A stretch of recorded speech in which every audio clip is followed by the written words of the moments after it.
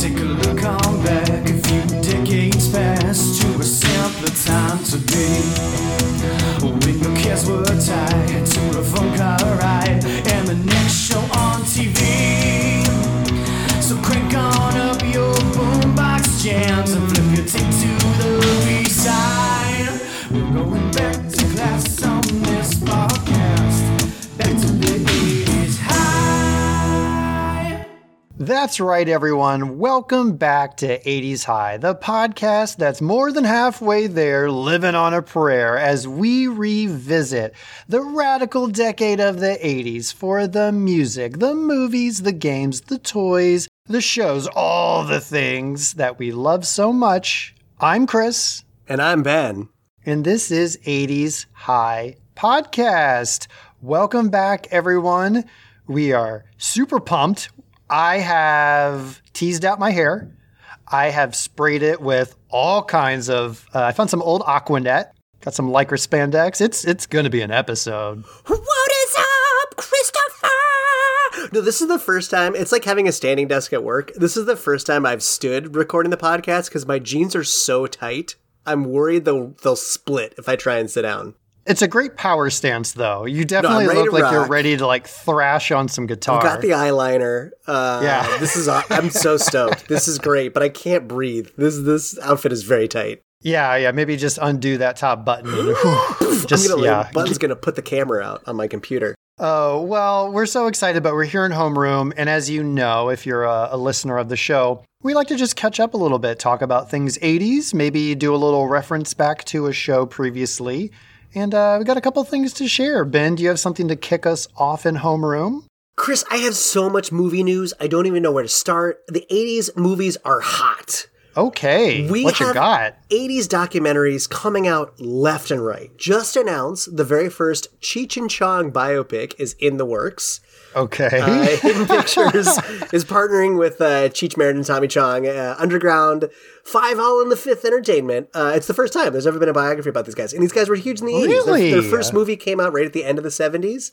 Next two were in the 80s. So that's cool. I'm surprised one's never been done on them before. I know. Now, if like the most famous stoners in all of American history aren't your flavor, what was also announced this week is the very first documentary about Devo.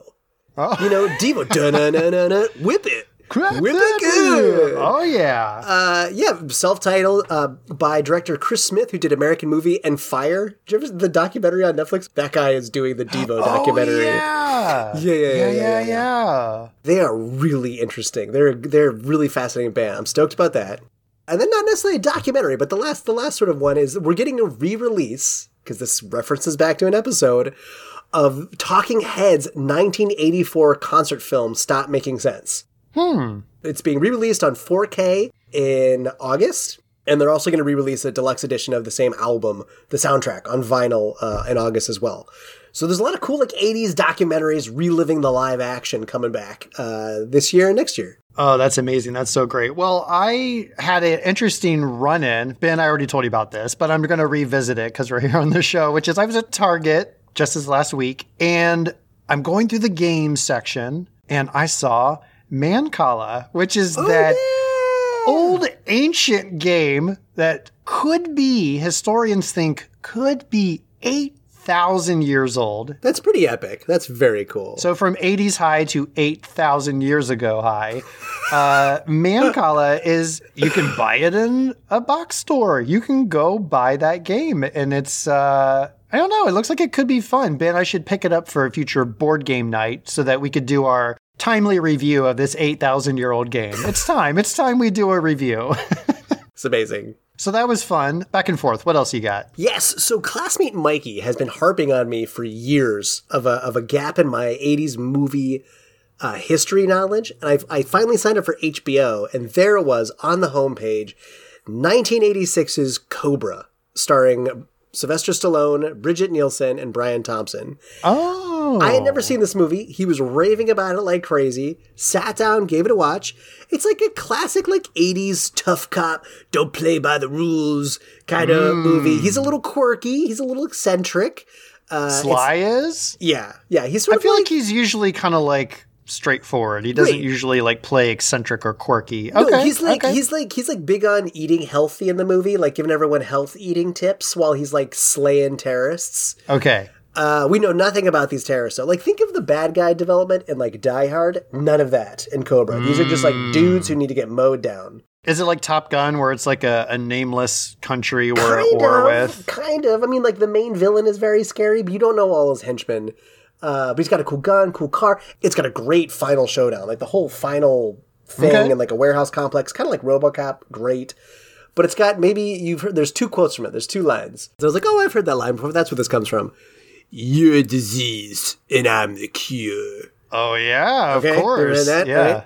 Yeah. And then right in the opening scene, there's this guy who's doing some bad stuff in a supermarket. And he goes, I got a bomb here. I'll kill her. I'll blow this whole place up. Sly goes, go ahead. I don't shop here. I'm not familiar with that one, but that's good. No, it's ridiculous. But I know, I'm glad I watched it. I mean, I'm not going to like put a Cobra movie poster up on my bedroom wall, but it was kind of a fun watch. It was a fun watch. It's an interesting Stallone role for him. Nice. What year was that? Do you know when? 1986. Oh, okay. Cobra. Smack dab in the middle. All right. Anything else that you're carving in your desk over there? I see you're folding up a paper football. You have a note to pass. What's going on? Well, the last thing we have is just a fun little announcement, something that we're excited about, and we've kind of talked about for a little bit. We've actually had some listeners ask about it. So we started a site on coffee.com, and that's spelled exactly as you would imagine, Ko-Fi. Ridiculous. But it's a place where you can, if you want to show us a little bit of love and help support the show, you can go on there, make a little one-time donation to us, buy us coffee. And of course, we'd be very appreciative if you wanted to stop by and do that. You're by no means required to when listening to the show, nor do we expect it of you, nor will we think less of you if you do not. But if you like listening and you're like, hey, coffee's on me, have a few bucks, that all helps us recoup some of the cost of putting the show together for you, which we certainly love doing. So that's coffee.com/80s High Podcast. You'll see us there. You'll see the familiar locker with the books and the Walkman and all the other fun 80s references and nostalgia. And look, like, if you're a podcast noob like I was years ago, you might not really know that there are practical expenses to this show. You can't put these audio files online for free. You have to host them. You got to pay for that hosting. And I forget about that. We got the reminder a couple months ago, hey, your annual fee is due. And look, that's hard. I run a halfway house for lost Mogwai and gremlins. And that night, midnight came, and they looked up at me, and I said, sorry, guys, I have no food tonight. I had to host the podcast. And you know how gremlins get after midnight when they're hungry. And so, help me grow my clan. They're hungry. They're excited. Be a part of the solution, team. Yeah, and I'm raising a batch of hungry hippos. And let me tell you, those marbles are not free either. It's killer. It adds up, man. But no, if you are interested, you can head over. Also, give us a fun little note if you do decide to do that. We'd like to read it on the show.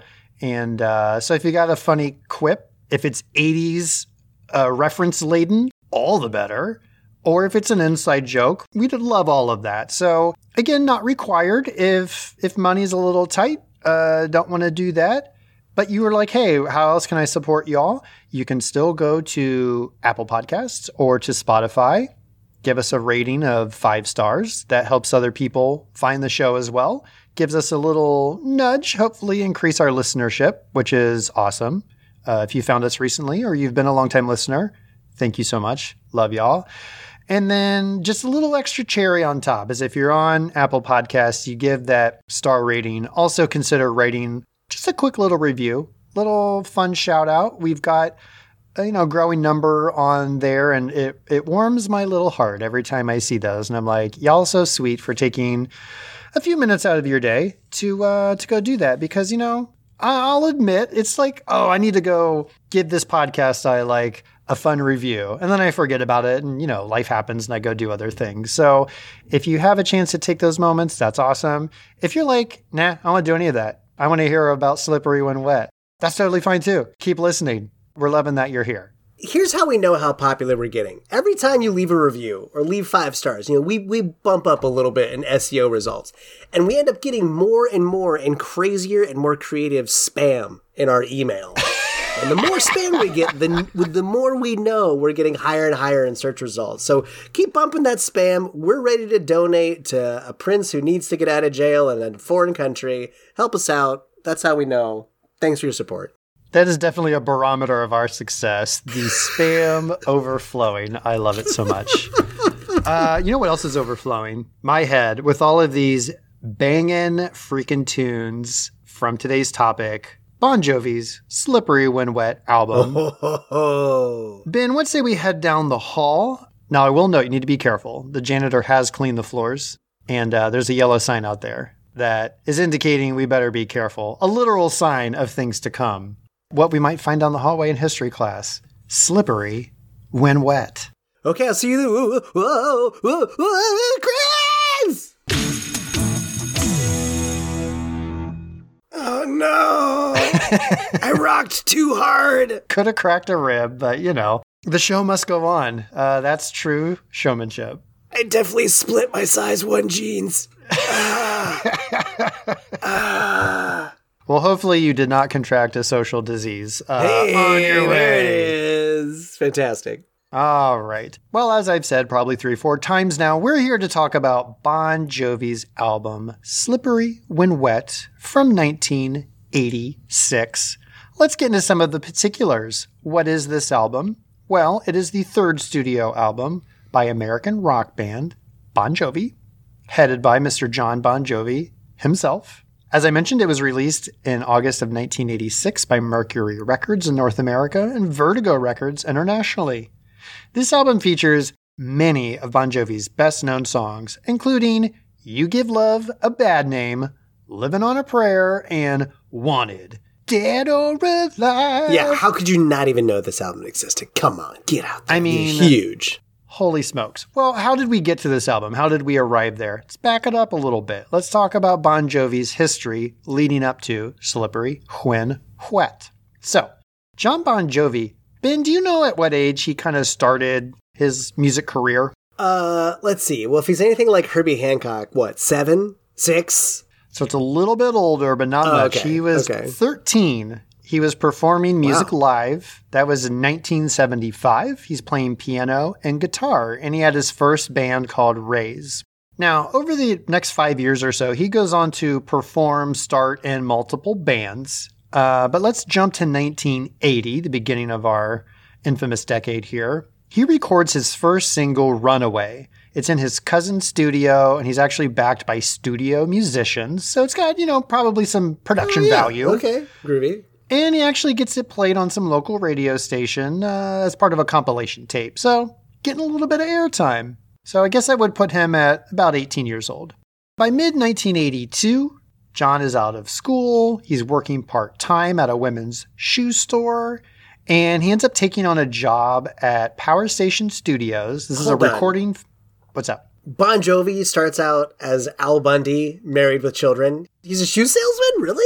Sure was. Who knew? Sure That's was. awesome. I know. That's amazing. Yeah. So while he's doing this job, he does take on another job at Power Station Studios. This is a Manhattan recording facility. His cousin is co-owner of that. I'm going to assume this is the same cousin mentioned earlier. And during this time, he makes, several demos. And he's sending them out to companies, but nothing's really going anywhere. However, I did not know this. This was the best little tidbit I found. So we're going to hit it early because this is insane. His first professional recording is in the most unlikely of places. Ben, are you familiar with the album Christmas in the Stars? No, what is that? Star Wars Christmas album? This isn't the holiday special. This is different from the holiday special? And that is a great question. I don't know if it's related to the holiday special, but this is a music album. And John Bon Jovi is the lead vocalist on R2-D2, We Wish You a Merry Christmas. That's amazing. Here's the funny thing. A friend of mine that I met in grad school, his name is also Ben. He loved kind of like offbeat music, and he would make CDs for me all the time with like quirky stuff on it. Nice. And one of them is he made like a quirky Christmas song album. R2-D2, We Wish You a Merry Christmas was on there. No. So when I got to this, I was like, I know this song. Hold on. No, wait, that can't be. And I went back and listened. It's a younger voice. It's not quite, what we hear on Slippery When Wet or later career. But I was like, I totally get it. That's John freaking Bon Jovi. R2-D2, wish you a Merry Christmas. Merry Christmas. We hope our little message gets to you. We look up at the winter star. We know that's where you are. Our chimney's big and round, so you can come right down. What? That's awesome. That's super awesome. So then let's go to 1983, just a few years before Slippery When Wet. This is wild. 83, a local radio station, WAPP, 103.5 FM, The Apple. WAP! Includes a reworked Runaway that Bon Jovi had kind of re-recorded. They take this reworked track and include it on a compilation album of local homegrown talent. And the song starts getting some airplay in the New York area. And all these sister stations and major markets, they're picking up the song. So this is that first song where like, okay, he's getting some momentum finally. And later in 1983, in March to be specific, the band starts to come together, which will eventually become Bon Jovi. Come together. Oh, sorry, that's the Beatles. In addition to Mr. John Bon Jovi himself, you have bassist Alec John Such and an experienced drummer, Tico Torres. Both were formerly of the band Phantom's Opera. Nice. Then you add in Bon Jovi's friend and neighbor, Dave Sabo. Never really officially joined the band, but he and John had made kind of a gentleman's agreement of like, hey, whoever makes it first, we're going to help the other one out.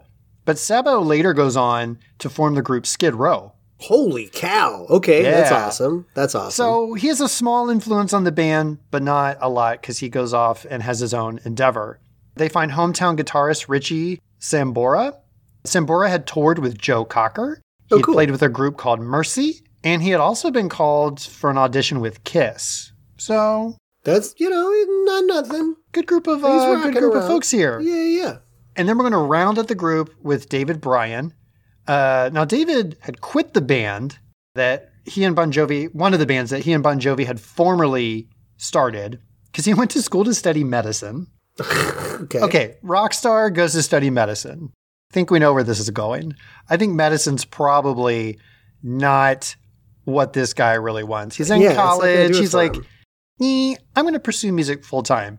Gets accepted to Juilliard school. Oh, killing it. And Bon Jovi calls and is like, hey, we're putting a band together. We might be getting a record deal. He leaves school. He gives up going to Juilliard to join the band. That's wild. That's a big move. A lot of big moves, actually, for this guy. I mean, he made the right call, but that's a hard call. The band's playing showcases. They're opening for local talent. They're starting to catch attention of some record execs. They get signed to Mercury Records. And it's around this point that they're like, hey, we need to come up with a group name. Ben, did you see what one of their early, probably big contender ideas for a band name was? It wasn't Bon Jovi. Wait, who is the gentleman's agreement guy? Dave Sabo. They were just going to call themselves Dave Sabo. Actually, it's going to be Sabotage is what they were going to call it. It's a sabotage. Okay, I like it. I'm on board for it. No, what was it? Johnny Electric. Okay, so here's the thing, though. I'm kind of on board with it. Like, I kind of like it, actually. It's not the worst name ever. It's not, like, terrible by any stretch. But apparently a friend of the band, Pamela Marr, had suggested they call themselves Bon Jovi, kind of following along the example that Van Halen had set. Oh, right? Van Halen was the inspiration. That makes sense. That's cool. So I was like, okay, I guess like they weren't like super keen on it, but went with it anyway. And then they kind of struck it big and they're like, okay, well, this is what we are. We got to stick with it. This is great now. We can't go back. Okay, so the band's together. We got their name. Well, now we need an album. And of course, what's your first album called? If they're going to call their own band their own name, then the first album just needs to follow the trend. Self-titled 1984 Bon Jovi.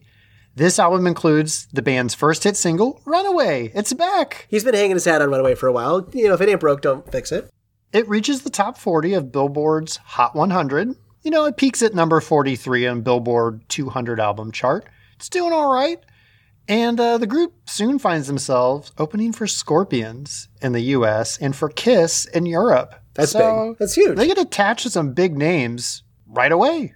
Okay, well, they're young, they're hungry, they're eager, they're excited. No time to waste. 1985. 1 year later, second album comes out. 7,800 Degrees. 7,800 Degrees Fahrenheit, right, is the name of the album? Okay, thank you. Yes, 7,000. Hold on. Okay, you're perfect. I can't say this. 7,800 degrees Fahrenheit. That's hard to say. Here's what I need a classmate to write into us about, because I, in the research, was trying to find, did you pronounce it 7,800 degrees Fahrenheit or 7,800 degrees Fahrenheit? I couldn't find an interview that talked about it. I couldn't find, like, if you Google on YouTube, how do you pronounce, like, I have no idea. So if you were there, you're a Bon Jovi fan, let us know, because this is a black spot in my research. I don't feel good about it. This is like when Prince changed his name to the symbol, and we're like, how do we pronounce that? Same thing. How do we pronounce 7800 together? Right. Thank you. Please.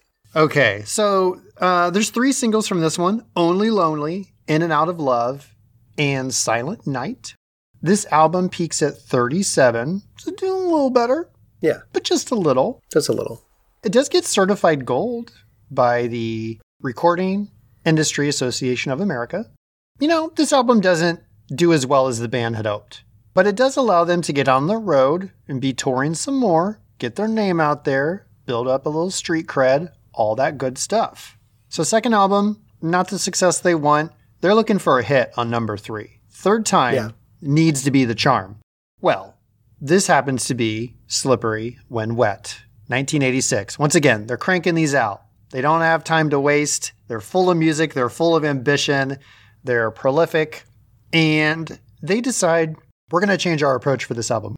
And they hire professional songwriter Desmond Child. He's going to come in, be a collaborator. So that's one shakeup. Let's get someone in here, crank out some, killer lyrics. They decide we're going to be a little more mainstream. We're going to sound a little heavier than our first 2 albums. And in order to get there, they're going to bring on producer Bruce Fairbairn. They're like, hey, we're going to up and move to Vancouver, Canada. And we're going to spend 6 months there putting this album together. Which is crazy. I mean, to be fair, like, we haven't done a lot of dedicated album research on this podcast. But I mean, to record it starting between January and July of 1986, and then to have it hit the record shelves in August that same year, seems like a wicked fast turnaround. That's a big turnaround. I mean, that's wild. Like, even these days, it's not super common for bands to turn something around that quickly. Yeah. They can certainly do it, especially if they bypass traditional methods and they're like, I just digitally dropped everything. Enjoy. Sure. Like, you can do it, but if you're actually pressing albums, you're putting out tapes, you're pressing CDs, you're putting out old school vintage vinyls because that's what everyone loves these days. That takes time. And there's usually like a big promotion arm behind it to make sure it's, getting out there. And obviously if they're going to do it, like the record company wants to hit high on the chart, wants to hit a sales goal. And so they got to pump it up. That's a quick turnaround. I mean, it's no 1 week turnaround for an episode of Quantum Leap, but it's pretty fast, I think. And the record is pretty fast. It's pretty fast. Oh, man. So they made this big change across the board. Now, Fairbairn had worked on an album, Without Love, for the heavy metal band Black and Blue. And that was part of what attracted John Bon Jovi. He's like, he liked the sound quality of that album. And that's where he's like, I want this dude to be our producer. He's got a sound I'm looking for. He's got a style I want to bring to our band. And they end up writing 30 songs. That's crazy. Which is wild for what ends up being 10 tracks. So they've basically got 3 times the number of songs. And they actually auditioned them in New Jersey and New York to teenagers. I love that part of the story. And they would just like feel the feedback from the audience, and then they just keep rearranging the tracks in order of how exciting they were for the crowds, and keep like, I like the market research. I like the live market research, the focus groups. It's good. Yeah, this to me is like crowdsourcing, right? They're like, and there's a little bit of that, though not as much. Remember when Herbie Hancock, they had like put the track together for Rocket, and they went and played it at like a local stereo shop, and they were like getting feedback, and they're like, oh, okay. These kids are like freaking loving this song. They can't get enough of it. We know we have a hit.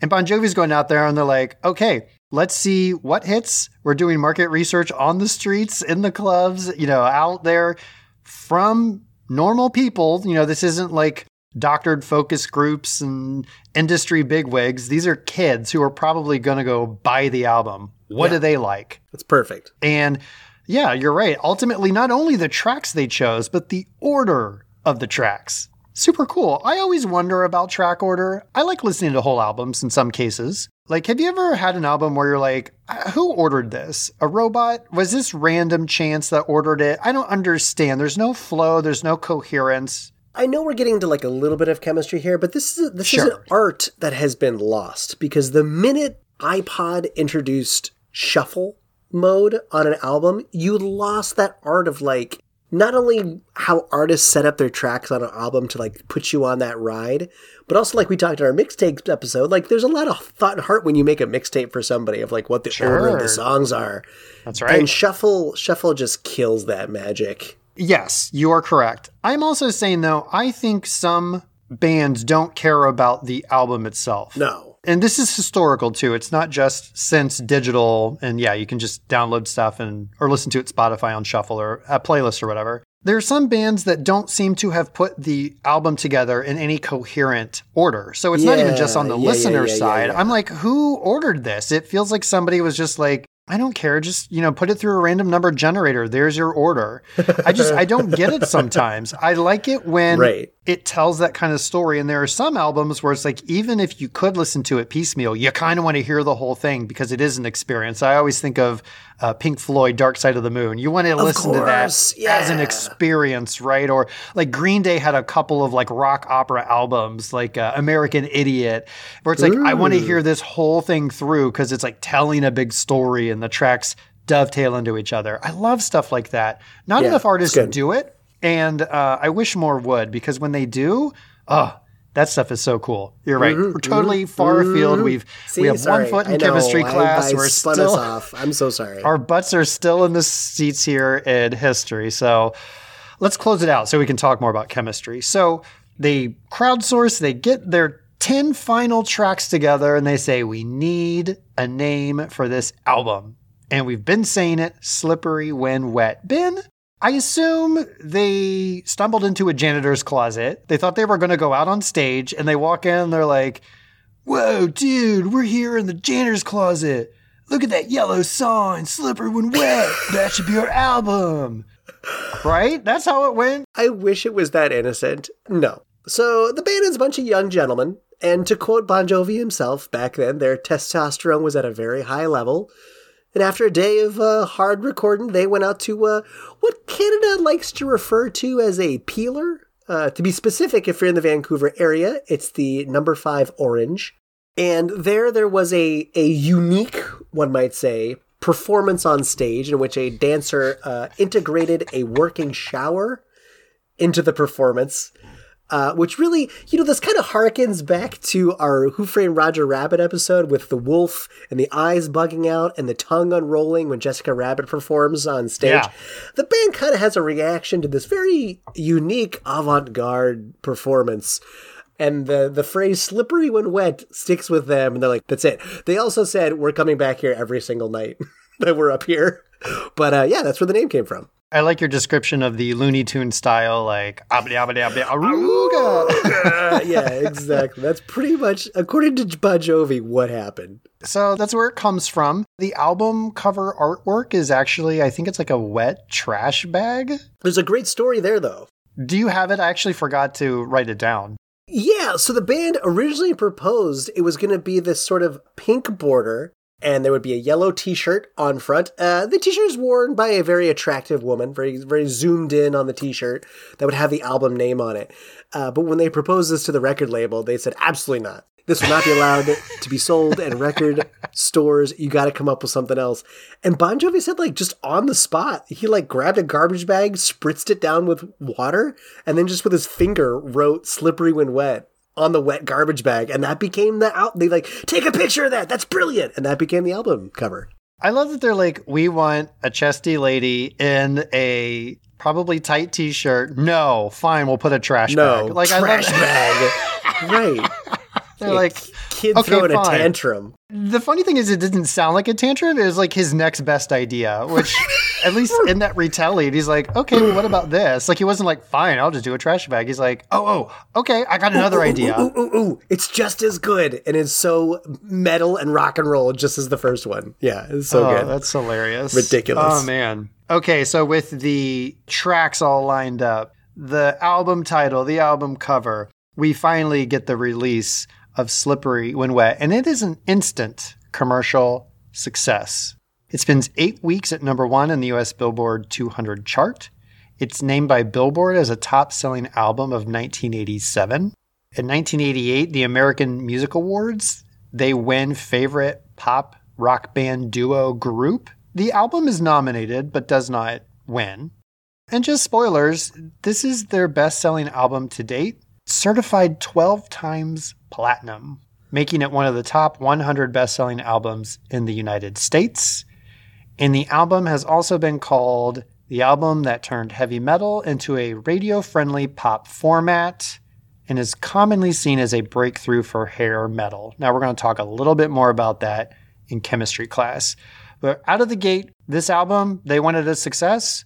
They got it. Absolutely. And, and what's interesting is some of the background of the songs. I mean, the 10 we ended up with were not necessarily the 10 we could have ended up with. I mean, a lot of this went back and forth. Bon Jovi and Richie Sambora wrote most of the songs. You Give Love a Bad Name, Living on a Prayer, Without Love, and I'd Die for You. Those were co-written with Desmond Childs. And Wild on the Streets, Bon Jovi did by himself. So that's sort of a mix. I like that You Give Love a Bad Name was actually originally written for Bonnie Tyler, who sang Total Eclipse of the Heart. Mm-hmm. But it was as the title, If You Were a Woman and I Was a Man. But they just rewrote the lyrics and Bon Jovi got it. Another one of different bands getting the songs, Love is a Social Disease. Aerosmith was trying to get that after it was written. Oh, no kidding. Right? The only other one I thought was interesting to point out is Bon Jovi actually wasn't really excited to include Livin' on a Prayer on the album. He was a little reluctant. Yeah. He wasn't sure. He honestly didn't think it was a good enough song to put out there, despite the feedback they had gotten from the teens in Jersey and New York. But Sambora really talked him into it. He really believed in the song. He loved it. So the band re-recorded it. But of course, Livin' on a Prayer goes on to be the signature song of Bon Jovi. Yeah. So thank goodness it was on there. Absolutely. The other thing I want to say that you ended on there with the awards is this happened in 3 years from the band being formed to writing one of the most successful albums in the history of recorded music. Right. And to me, that seems meteoric. To go to that level of success in 3 years on your third album is insane to me. Herbie Hancock released 73 albums before he finally got to his big one, and then he went on to release 900 more. So... And that was just in 1982. That was just from the 80s. So no, but I mean, that's a great point. It's when you look at the time scale, I did not realize from the time the band formed to the time they A, released 3 albums, and B, had a massive hit, was so compressed. Yeah. It's wild. It blows my mind. I think it's time we slide down this stripper pole, but keep our clothes on, everybody. I want us to descend into chemistry class to revisit our memories and feelings of this album. Ben, what do you say? I am down to clown. Excellent. Well, we safely made it into chemistry class. There was no pole-related crashes, slips, trips, or falls, so we're Chris, good. I am coated in glitter. I don't even know how to get all this off. I mean, that's what happens when you slide the pole, man. That's just, that's the risk you take. That's what happens. No. Oh my God. What am I going to do with this stuff? Okay, let's get into it. What's also glittering are our memories and some of our listeners' memories about this album. So let's kick it off like we normally do, Ben, and find out, hey, what are your earliest memories of this album, any of these tracks? What kind of hits the memory bank for you? Or, no, let's start early, and then after that we can talk a little bit more about any recent memories. So, what you got for us? I was a very, very wee lad when this album came out. I don't want to lie to our listeners. I have no 80s memories of this album or Bon Jovi because I wasn't at the age yet to listen to this stuff rock out. It's sort of back when we talked about Thriller, where you just can't remember a time before Thriller because the major hits off this album are just everywhere once you're in the world. I mean, it's on the radio nonstop. It's your mall soft jams. Unfortunately, these days it's your soft rock Target shopping jams. Right. while you're looking at your newly minted Mancala and Basilinda on the shelves. So I have none. However, I did tap into an older member of my family. Okay. Classmate Andrew, who did call in with some great insights on our Pat Benatar episode. That's right. And I loved his comments when I asked, like, hey, what do you remember this album? He said, all I remember were, quote, he looks pretty amazing in those jeans. And, quote, why do all the girls I like keep talking about how amazing he looks in all those jeans? So accurate. I mean, seriously, why? Like, if you go back and watch some of his performances, like, how do you rock around a stage that hard in jeans so tight and not blow them open? It was insane. Yeah, I love that. What about you? Do you remember being crowd surfed up to the stage and like you were on his shoulders and you sang "Living on a Prayer" with him? So Uncle John, Uncle John, Uncle Jojo. Similarly, I don't have any early memories. It's one of those things where I feel like it's always been in the kind of popular conscience of, like history and of pop culture.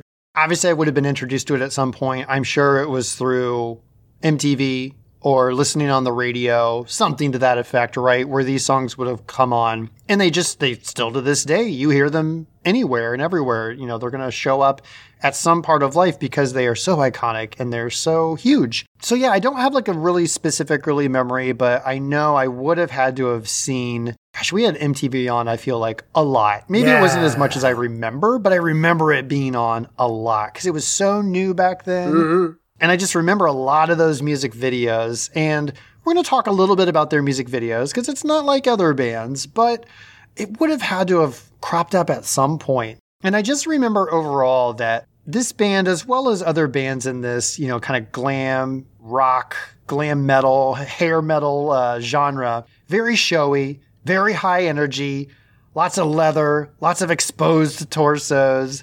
Catchy, fun songs, easy to rock out to. As a kid, it was easy for me to get into them because they were freaking banging. They were so cool. They're so rocking. They were catchy. They were fun. And so that's some of my earliest memories that I can remember. Again, this album, some of the songs, but also just generally speaking, the genre itself. I love it. See, this is why you bring the heat. You have the memories. This is what we need. I mean, a little bit. More than I got. Well, let's talk a little bit about some of our listeners' memories. Right, let's get into You've talked them. about a classmate. Let's add a few other voices into the mix. Well, let's just kick off with rock star Mikey B. He's back, baby. And we asked, hey, what are your rad memories of the Slippery When Wet album or of Bon Jovi? Any standout tracks? Mikey B has this to say, all caps, overrated.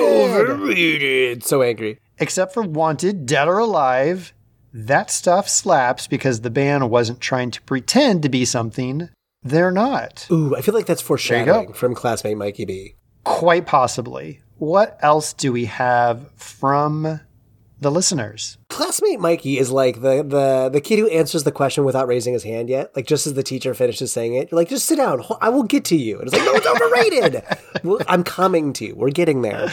Right. This is great.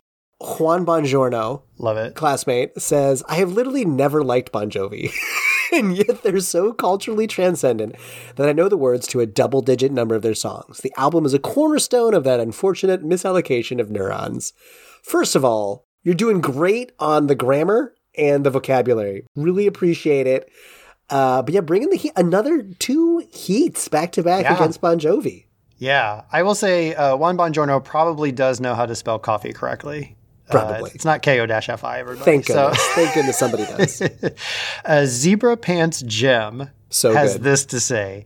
This album came out during the pinnacle of hairband days. I remember listening to this and other tapes on my Walkman. Let's just let that that sit with you for a minute. Let that sit in. Hook that thought on your jeans pocket and walk around for a minute.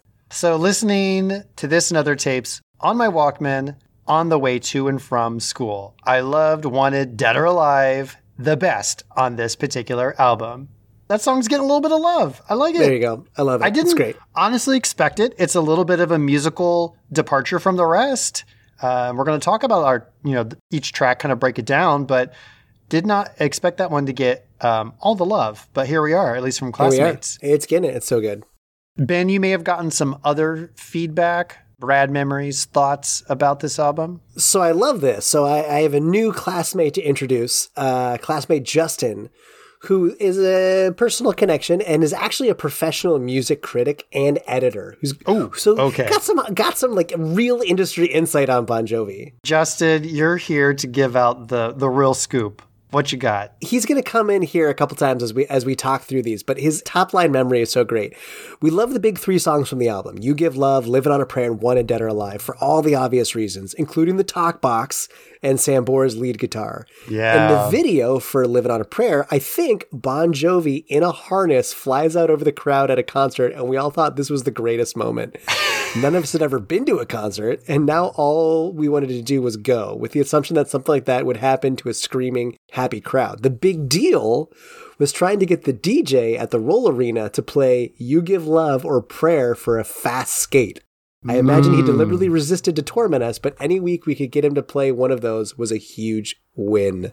That is a big metric of success as a kid, is can you get the song you want played at the roller rink? I love that. That's awesome. That's a good memory. That's solid. There's some 80s laden memories in this episode, and Walkman, I am not mad at it one bit. I'm loving it. Oh my gosh. Listeners, you're bringing it. Thank you all. Killing it, everybody. So, okay, we've talked about some of these tracks. Like we've done before, we've only talked about one other album in its entirety, Paul Simon's Graceland. So let's just kind of talk track by track. You know, we'll have a few reactions, thoughts. This may be just little behind the scenes tidbits, something from the band. We have an insider with a professional voice, which, let's be honest, I'm not going to be bringing to this episode. We are a variety podcast. We are by no means experts, let alone experts in music, music theory, musicology, any of those things. So having a titan in our corner is only going to help. Although you did get a minor in patitude, so there's a little bit of expertise there. It's all in the shoulder shimmy. It's really what it comes down to. It's not music knowledge. It's all patitude. Okay, so let's talk about this 10-track album. And we start off, this is my favorite part. Again, speaking of 80s references, even on Wikipedia, it says side A. Already. A. A-side and a B-side, everybody. Why? Because tapes. Because the 80s were the records. Best. It's They're so good. Awesome. So the album kicks off with Let It Rock. And this opens with like guitar and keyboards that sound like an organ. Yeah. And I don't know, do you think this is a good starter to the album? Is this a great way to kick it off with Let It Rock? How dare you ask such a patronizing question? This is one of my favorite album opening tracks of any album. Okay. This song, I think, slaps because it crawls in on you and then it rocks so hard. It's not like it doesn't go full rock yet. But it's like this album is not going to be like any Bon Jovi you've heard before. We're going to rock hard. Okay. This song sounds like it should bounce off the walls of a stadium filled with thousands of people. I love this opener. Okay, and the only reason I asked this, because in my mind I was like, would You Give Love a Bad Name kick it off? Because it would open with "Shot Through the Heart." No, that's a gut punch. Yeah. Like that would be also kind of a cool starter. I'm not mad at Let It Rock kicking out this album, but that's just a thought I had where I'm like, okay, do you reserve that for track 2? Let It Rock, I think, is a proper intro for all the reasons you've mentioned. I agree. I just wondered that. I'm like, granted, if you've never heard this album, it's not the obvious choice, but in retrospect, is that the obvious choice to start with? Here's my thought. Like, You Give Love rocks hard. First of all, what a baller move to kick off the song with the main hook from the chorus. Insane. Like, what a maniac to do that. I love that. But that song rocks hard. And I feel like Let It Rock sort of like eases you into it. Like, it rocks, but it's not full energy right out of the gate like You Give Love a Bad Name. I feel like You Give Love, Jovi's saying like, oh, you liked Let It Rock? Well, here. This is what we're really capable of. No, that's a great point. We're going to start off great, but we're also going to like punch them with a hook in the second track. Yeah. Fair enough. I like that. I feel like there is a potential reference to the Doors in this, the lyrics, because he says break on through to the other side. And I was like, he does? Hold on. It's got to be a reference. Break on 100%. through to the other side. And I was like, hold on a minute. This is the Doors, of course. And I don't know if it's a reference to that. I couldn't find any evidence, but he says break on through to the other side. Exact same words. Fun fact of the episode, this will be on the SATs at the end of the year. I have been to Jim Morrison's grave in Paris. I didn't do anything on it because it's fenced off. You can't get within like 10 feet of it. But it is pretty cool because it looks awesome. It's like an altar. There's all sorts of candles and pictures and underwear. There's all sorts of stuff. It's very fun it's fun to go to. He's still getting underwear thrown at him even after death. What a rock star. Goodness. Anything else about Let It Rock? No, you teased track 2. I sure did. This is, I think, probably one of the big standouts, at least like one of the coolest openers to a song. Shot through the heart and you're too so late, good. darling, you give love a bad name. Yeah. And then you just get right in. Oh, iconic, great intro. I do have to say this is a very interesting tidbit. Did not know about. Do you know that Bon Jovi released a song called Shot Through the Heart on their 1984 self-titled album? Right. So if this is one of those songs where you don't know the name of it and you just type in Shot Through the Heart and then you start listening and you're like, this is not the song I remember. There's a reason. That is a completely different song. Sounds pretty different off their first album. That blew my mind. I didn't know about that. So I first learned that through classmate Justin, who on this track said, You Give Love a Bad Name was a revelation and one of the biggest songs of elementary school for a long time. For true fans, its title was a source of great frustration because people tended to call it Shot Through the Heart, which you went on to explain why that is inaccurate. That is an interesting little find. That's good. I like that. Yeah. And this is the first album single, which I think is a baller move. Great idea. Like, let's hit them with a freaking great track. People are going to want to hear more. I think this is a catchy AF song, the chorus especially. Of course it is. This is one you can't not crank. This is one you can't not sing along to. This is one that like, it's got, you promised me heaven, then you put me through hell. It's got some like great little lyrics in there. It's so fun. Yeah, it's perfect. All right. Well, we're not messing around, are we? No, we're only cranking it up more. And we're not even halfway there, but we're living on a prayer. Oh, my God. I'm going to beat that dead horse as much as I can. Do it. Oh, man. This is the third track and the second single from the album. And as you mentioned, Jon Bon Jovi didn't really like this recording at first. And Richie Sambora is the one who had to convince him, like, hey, this is a good song. But in order to do that, they did rework the bass line. They did different drum fills. And this is where you tease this. They add the use of a talk box. Yeah, the talk box. Now, this is the thing where I was like, yeah, I think I know what this is, and I think I know what it does, but I'm not 100% because I've seen bands where there's like a tube next to the microphone. Right, the tube, yeah. And I've seen musicians like blow into it or suck on it or they're doing something, and I never truly knew until doing this research what they were doing. But you did it, Ben, the whoop, wow, whoop. They're so good. Wow, whoop. You might think, oh, that's a synthesizer. That's just someone really skilled at the guitar. Not exactly. So what is a talk box? The talk box is an effects unit that allows musicians to modify the sound of a musical instrument and to apply speech sounds onto the sounds of the instrument. This is such a cool idea. So cool. So what will typically happen is a talk box will direct the sound from the instrument into the musician's mouth by means of a plastic tube that's usually right next to the microphone. And the musician controls the modification of the instrument's sound by changing the shape of their mouth. So they're vocalizing the instrument's output into the microphone. What? That's insane. Wild. This is so cool. Again, it's one of those things that I kind of understood what it was, but never fully like put words to it or like wrapped my brain around it completely.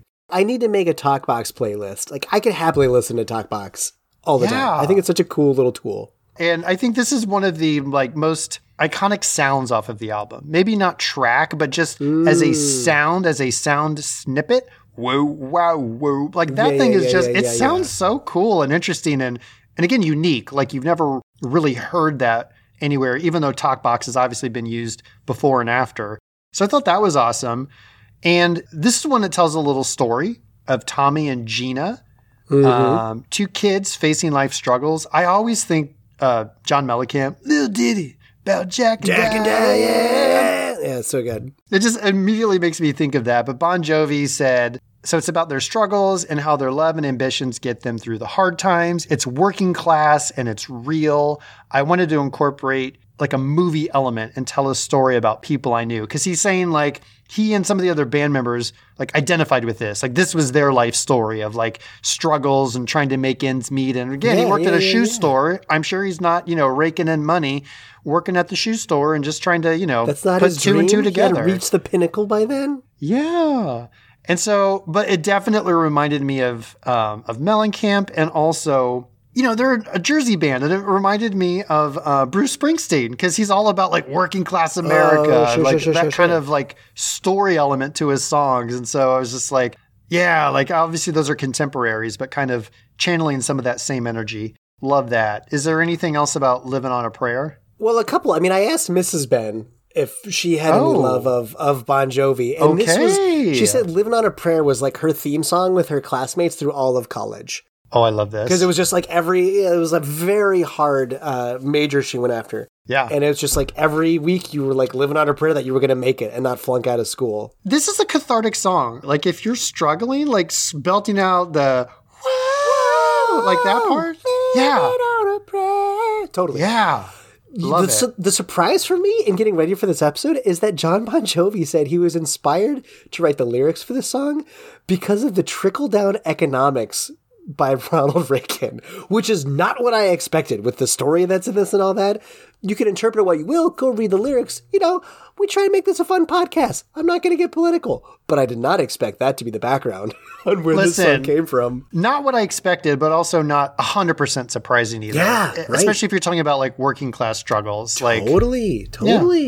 Yeah. So next up to bat. 1, 2, 3. If you're in a boxing match right now, you are black and blue, bloody. You don't even know what's going on. You're getting punched left and right. This is the first song that is fine, but I can't say I'm like, I love this song. So we've talked about it. Social Disease, 4th track, which starts with what I'm going to call porno whispers, strip club whispers. I don't really know. Porno whispers? Did you just say porno whispers? It's erotic. It's erotic. ASMR porn are you dabbling It starts off with some erotic sounds. If you were in your room and you were listening to this on your stereo and your mom walked by, she would think you had Cinemax on and you were looking at the blurry lines and was like, Benjamin, what you watching in there? I can tell it's not America's Most Wanted. You're not listening to Unsolved Mysteries. I feel like you're dabbling in watercolors there, Eddie. I don't know what you've been watching. This is troubling.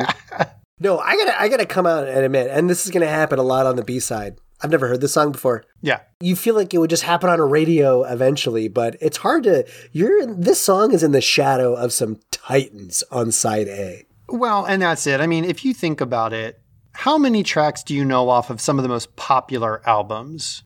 Like 1 or 2. You get the hits. Maybe 3, but anything above that is very rare. So the fact that we're 3 for 3 going into this song, not bad. And we're going to come back on number 5 real quick.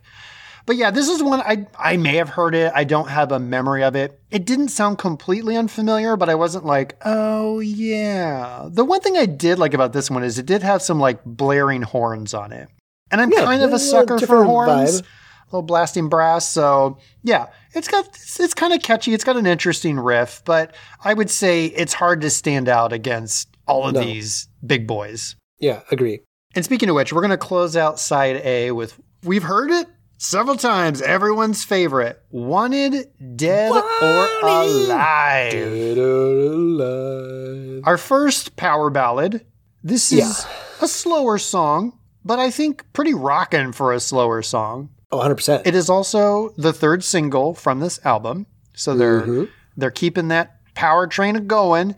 And this was interesting. Did you see what Bon Jovi's inspiration was for this particular song? I liked it. I thought it was cool. Tell the tale. Well, just that he had been listening to Bob Seger's Turn the Page is where he got kind of the mood from, which I had to go Speaking of some sultry fast. Horns, I did too. Look, here's the thing. I'm not going to lie. I love a good 80s sax. I do. I really do. And so if you're like, what was that song? That hits sax so hard right in the beginning. It's really the decade of the saxophone, and the fact that so much like 80s retro wave is just like full sax is so great. What's the band we saw a couple years ago? The Midnight. The Midnight's amazing. I love the Midnight. They love some sax. Their sax player is nuts. He's so good. He's so talented. That dude freaking rocks out. Great band overall, but that guy is like freaking just everyone screamed their head off when he had a solo because he belted it out.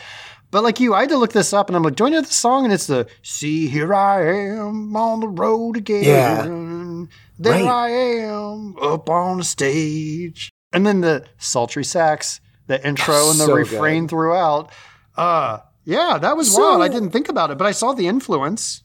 So Bon Jovi's up late. He's got his Walkman on. He's listening to Bob Seger on the tour bus, and he's trying to write a song. And he said, like, he thought that being a rock star, that lifestyle was a lot like being an outlaw back in the day, that you're like riding into towns, to quote, you're riding into towns and having girls and booze before the sun comes up. Yep. And that's like where Wanted Dead or Alive comes from. Here's the thing though, and I don't know why, maybe you can help me clear this up though. I feel like Wanted Dead or Alive is associated with like a biker culture, like a motorcycle biker culture. And not gonna lie, it feels good to listen to when I take my two wheels out for a ride. But I've never felt like an outlaw on my motorcycle. Now, to be fair, I'm not in a gang and I haven't provided security for Woodstock. So like I'm not part of the Hells Angels or anything, but like I don't know, like is there something, I feel like there's a connect in pop culture I'm forgetting where like this song fits with motorcycles. I almost wonder if like a motorcycle, the idea of like a motorcycle gang even, is sort of like the new version of like a posse back in the Old West, where instead of on horses, you're instead of a band of, horses and you're out rousing trouble or whatever, you're on your motorcycles. It's like the new version, the motorized version of a horse is a motorcycle. That's just a thought I have. Like, I guess they're both kind of associated with outlaws, right? I don't know. Like, it's an interesting question, but I see the connection. Like, I definitely understand it. It's funny. When I think of this song, I think of like any of those movies about the Old West. Like, I could hear this song in like a big sequence of, like a movie with Kevin Costner in it or something where they're like outlaws of the West or something like that. That would work. It's a great song. It's got some, I'm very hard on slower songs. I don't like slow songs. I always feel like they're a waste. I think I joked with you when I saw you this weekend. There's a reason everyone gets up at a concert and goes to the bathroom during these songs. They're slow, they're dull, and everyone's right. I don't want to write a pee break song. I told Ben, I was like, I want every song to be banging so no one wants to go to the bathroom and they wet themselves. That's what I want. That's the mark of an amazing concert or album where there's no down. It's all just rocking in your face. Yeah. Having said that, I think this is a really great slow song. It's a great song. We're doing pretty well. We're capping side A. It's time to flip that record, to flip that cassette tape. Mm-hmm. And you go to side B. Now, Ben, is side B where you find your best tracks, typically? I know like there's that stereotype of like you don't put the best ones on side B. I know the classmates who wrote in for this episode are going to be fine with this comment, but I'm not sure everyone else is going to feel okay with it. I find most of side B really sleepy. Okay. I mean, I don't recognize most of these songs. I don't think I'd heard most of them. It's not the same as side A for me. It's definitely not the same in terms of recognition. I think it still has some pretty rockin' tunes on it. And I have a great little, I don't know if it's an Easter egg, but a great little association with our first track. I think I know what it is. Side B. That's my most excited comment of this whole episode. We're probably thinking of the same thing. So good. So we kick off with Raise Your Hands. This has a fast guitar riff. Such an awesome riff to open with. Again, it gets the energy going and keeps the pace for side B. You flip it over. You're expecting something slower. Raise your hands. So good. You got a sticky situation. So good. That line in particular, I was like, I know this song. I know what movie it's in. Ben, are you thinking the same thing with me? 100%. Say it for the listeners. What is it? Wait, on three. On three. One, two, three. Spaceballs. So good. Oh. Barf. This is our intro to Barf, to Lone Star, to the Winnebago. This is when the princess is in trouble and the king is trying to reach out for help. Bill Pullman. Oh, it's so... John Candy. I was like, I know this song. I can see John Candy dancing in the Winnebago. He's eating out of the bucket. Eating like disgusting dog food out of a bucket, or maybe it's mog food. But anyway, oh yeah. I was like, wow, I know this song. It's so good. I love it. I think that's my only reference for it. It's a great reference, though. It's so good. Yeah. 2, we go into Without Love. This is probably the slowest track on the album. Yeah. It's definitely your power ballad. This is your pee break at the if it comes up at the concert. Yeah. As classmate Justin said, he's not coming out on ropes over the crowd during Without Love. Yeah, not at all. This is a song that I feel like I've heard somewhere. Maybe. Like Social Disease, it didn't sound unfamiliar, but it didn't sound familiar, if that makes sense. Yeah. That makes sense. I get it. Then we go to the third track on the B-side. We have I Die For You. And I think we kick back with some of the energy. We got our keyboard intro on this one. Yeah, this is a classic. I recognize this one, but it's not as tightness as the ones on the first one. Very true. The first side. I will say, I kept getting this song mixed up in my head with the lyrics and cadence of another song that has the words I Die For You in it. Oh, interesting. This is Bryan Adams. Everything I do it for you. Everything I do. I die for you. You know it's true. God. Everything I do. Yeah, that's a very different song. Very different song, but for some reason when I heard I Die For You, my mind did not go to Bon Jovi's song. My mind went to that Bryan Adams song, which again, I didn't realize was Bryan Adams, and I was like, oh, darn. You don't want to be associated with that. Bless his heart. I'm sure Bryan Adams is a lovely gentleman, but sure. I don't have much else for this song. Yeah, me neither. Again, it kind of kicks us back to a little bit of energy, and then it slows us down again with Never Say Goodbye. Never say goodbye.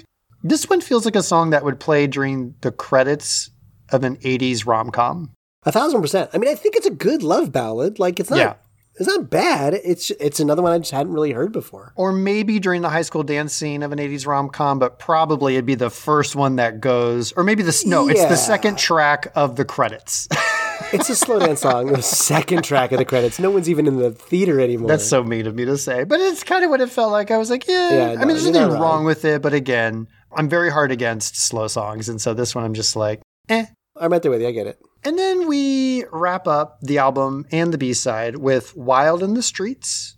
This feels like a final send-off track of an album. It feels like an encore song. It's not their best song, but it's kind of like, hey, this is leading us out. Ooh, it's kind of kicking, but it's very like standard rock fare. It doesn't stand out as great or as awful. It's just somewhere in the middle, I feel like. Yeah, I mean, I love the story the lyrics tell. I think it's a good song. I think it's a fun song. And it feels just very 80s. Like, it feels nostalgic. It does, like, take me back. I like the song. It's good. It's not one I had chosen on karaoke night out at the pub. For sure. But, I mean, at this point, I'm leaving this album saying I recognize 6 of these 10 songs. That's crazy. That's success. That's pretty good. I can't say that for a lot of albums that I'm not intimately familiar with. For an album that I never listened to start to finish, that's an impressive feat. I was like, holy crap. So super cool. Very cool. Well, there's a lot of tracks here. We had a very important question for our listeners. You're up for karaoke. Which track or tracks do you sing your heart out to? Oh, yeah, that's good. First off, what does Benjamin sing? What's he belting out? Oh, I've definitely requested Living on a Prayer. But you know this. Like, you like going out to karaoke. Like, you have to time it right. You know, you got to put in your request. First of all, you have to try and estimate what the volume and the throughput is. Because you can request your song. It might be an hour and a half delay. It might be a 20-minute delay. You got to feel that out. And Living on a Prayer is not something you bump up at 7 p.m. It's not even a 10 p.m. song. It's like an 11:45, 12:30 at night. You got to wait for the right time to pop out Living on a Prayer. Now, see, that's interesting. I'm glad that you mentioned that because that, I think, is most people's karaoke experience. Mine has always been a group of people who know each other, have a private room, and we're singing to each other. Oh, yeah. That's my favorite way to do it. I mean, I've been to karaoke, and I have sung at a regular karaoke, I think all in groups with, like, classmates. Sure. We were in college or whatever. But to actually go up and sing a solo, I don't know that I'd ever do that in front of strangers, but in front of, I would torture people I know. That's what it is. You could. It's the familiarity that really binds. Okay, that's good. That's right. Okay, well, we have your song. Let's go back to our listeners, 2 out of 3, not super big fans. Back to Mikey B. Not surprising. Wanted Dead or Alive. Again, this is his... That was the only one he liked. The only good song. But, he could have said none. So it's true. So there's that. True. There's that. What else do we have? Juan Bongiorno is also a man after my heart. Same one. He'd pump out Living on a Prayer in karaoke. All good. All great. All amazing. Did we get another Dead or Alive? Did we get another Living on a Prayer? Actually, you know what? We could have all 3 of our listeners hit those top 3 singles because Zebra Pants Jim said, "You give love a bad name." So we could have a whole karaoke concert with our listeners here. Thanks for giving us the variety there, Jim. Appreciate it. I freaking love it. I might do You Give Love a Bad Name. That might be the one. Yeah, I think it's a good call. Yeah, I love that intro so much. It would be fun to do that. I don't know. I think it might be my favorite. Well, let's talk a little bit. We've talked about all these songs. So music videos. Yeah, thank you. I did not get a chance to visit any of these, but you did, and you noticed an interesting trend. So let's talk a little bit about that. No, for sure. I mean, as listeners of the show, and I love music videos. That's like a really deeply held love of mine of music, totally, is how you represent these stories in the visual arts. And I saw as we researched for this episode, in an interview talking about why the album was so successful, Slippery When Wet, Richie Sambora said a big part of it was they didn't underestimate the power of the visuals that they put along with the album. To quote, "I think it was largely to do with the videos. At that point, we'd made 5 videos that didn't capture who we were as people. People who saw us live knew what we were about, that we were an American rock band, but we had to project that in our videos. We simplified things to get our identity across, wrote some strong hooks, and took control of our own videos." Quote. So when I read that, I was like, there's got to be some good music videos. We're talking Pat Benatar flying to Nazi Germany, planting bombs, rescuing hostages. Like, there's got to be some great videos. Yeah. And here's the thing. There are no music videos, what I would call a music video. Okay. Every single song on this album, most of them have like a live recording from a concert of them. That it's just sort of stylized. And it'll be a mix of like them performing the song live and then a little like backstage flavor. Like them like chatting it up and like talking with groupies, high-fiving, getting psyched to run out on stage. Yeah. But no like what we think of like, what you think of when I say music video. Well, here's an important question. Are they at any point standing back to back, playing guitars, looking dead into the camera, making kiss faces, little roguish smiles, winks, all that kind of stuff? That is 98% yes, of all the music video is most of that. And here's the thing, like I get what Richie's saying of like really trying to tell people who they are. Like they must have put on a great live show. They're having a great time. They're awesome. The energy's huge. Yeah. It's not like the stunning visual insanity of like, I went to an AC/DC concert once, and that was like a treat for the eyes. It was insane, all the props and the stage stuff they had. Right. It's not like that. It's really just the band and a good light show. The 2 things that stuck out to me, though, and the second one is really going to be the lesson for the podcast. And we're going to get back to that. All right. Here's the thing. When I looked up Living on a Prayer, trying to find that music video, it has 1 billion views. 1 billion with a B. Which I had just never seen anything on YouTube with 1 billion views. I've seen tens of millions. I've seen hundreds of millions. I've never seen a YouTube video with 1 billion views. And that's Living on a Prayer. Crazy. Which is fun. I mean, it's one of these live concerts. These seem super fun to hang out with. They seem like awesome guys. But like, that blew my mind. That is really inconceivable. Massive. Here's the lesson. Watching the music video, quote music video, live concert, of Without Love with Bon Jovi, who's got great hair and jeans. There's no way you can breathe in those things. There's so much zooming in on his face. What I couldn't let go of in this music video is that deep, recessed, vertical cavern between your nose and your upper lip. His is so pronounced. And I was like, that's like iconic of his features. Sort of like Gaston in Beauty and the Beast has like an intense butt chin. Like, what is that? What is that thing on your upper lip? So I had to go digging for it. I was like, what is this thing? Oh my God. And that little crevice between the middle of your nose and your upper lip is called the philtrum. Oh, yeah. That sounds familiar. There you go. You thought Bon Jovi was all about the hair and the pants, but I want you to know he also has one of the most pronounced philtrums in all of rock.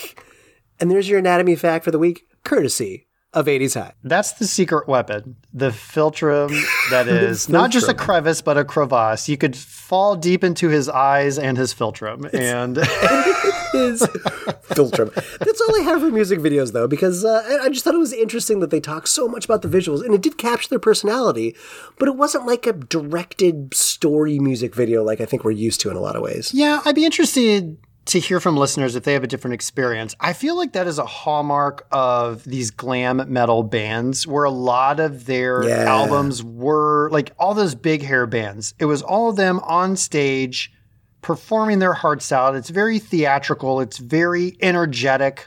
They're not just standing behind a microphone, swaying back and forth. They're jumping, they're kicking, they're so into it. Apparently he's flying out over the crowd. It's a production. Yeah. And so I think like to their point is like, hey, we want to capture who we are. Well, that showmanship is a big part of who they are. Not just them, it's really the genre. So we've talked a little bit about it. I do want to break this down. Yeah. So there's glam metal, hair metal, pop metal, somewhat interchangeable. I always find genres, subgenres, very hard to classify. There's like 1,000 names. Some of them are interchangeable. Some are if you look at the Venn diagram, they overlap 80%, but also it's super confusing. So if you are a purist and a know-it-all, if you're like Justin and you have 30 degrees in this stuff, you're probably going to be punching your steering wheel as I say all these words. But I want to give an abridged version of what this genre was, because Bon Jovi was a big part of it. And arguably, some might say they weren't a true, the truest form of this genre. There's some dispute about that, which we do want to talk about. Sure. So glam metal, also known as hair metal or pop metal, it is a subgenre of heavy metal. It features pop-influenced hooks, guitar riffs, upbeat rock anthems, slower power ballads. We've seen all of this and talked about it so far with this album. Yeah. And it borrows heavily from the fashion and image of 1970s glam rock. Sure. So glam rock really in the 70s came out of the UK primarily. This is bands wearing outrageous costumes. They're wearing eyeliner and makeup. They've got long, kind of different hairstyles. Glitter. Ben, you mentioned glitter earlier. They're just showered in glitter. Platform heels. It's very showy.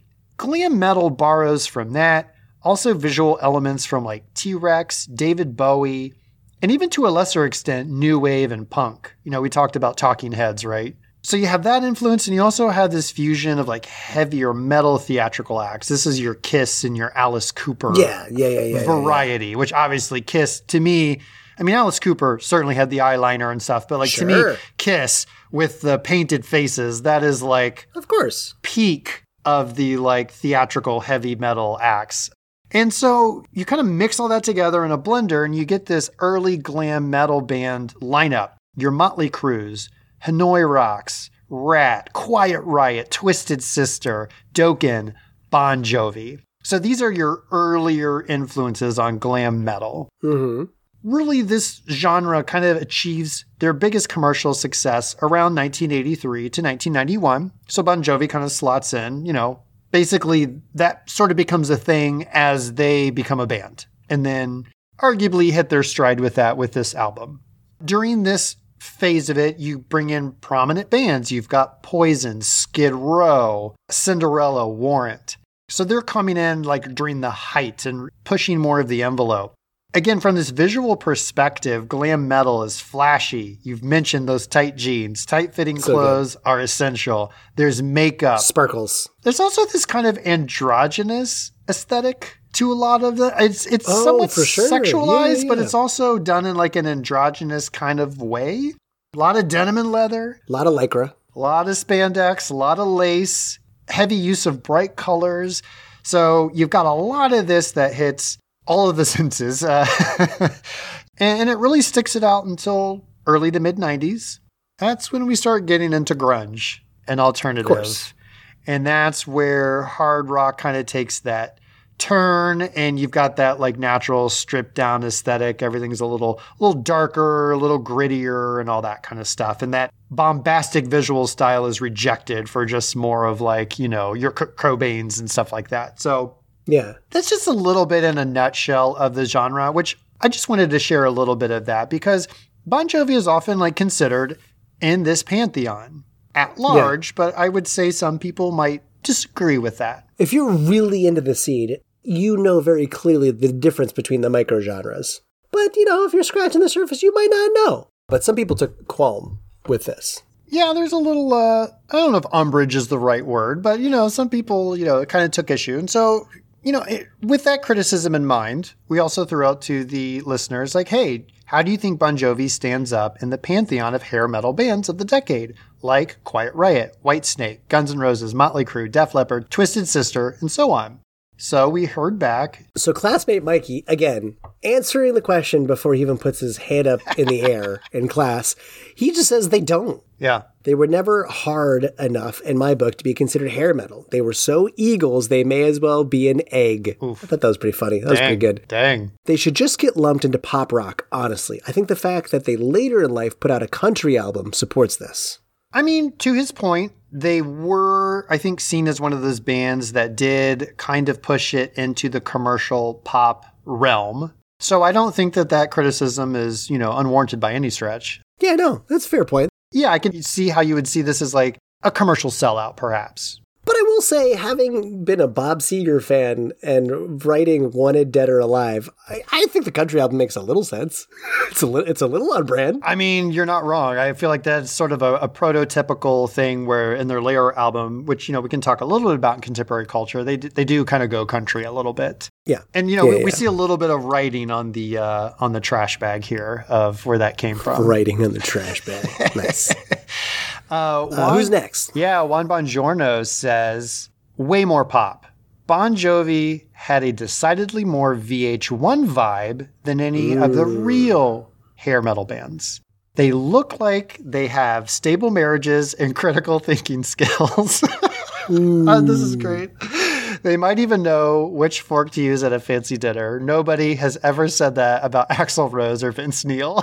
That's awesome. I love the shade. I love the shade, but I also love that they're like, you know what? They're actually too good to be like true hair metal. They're a little bit above the cut. I thought that was hilarious. So good.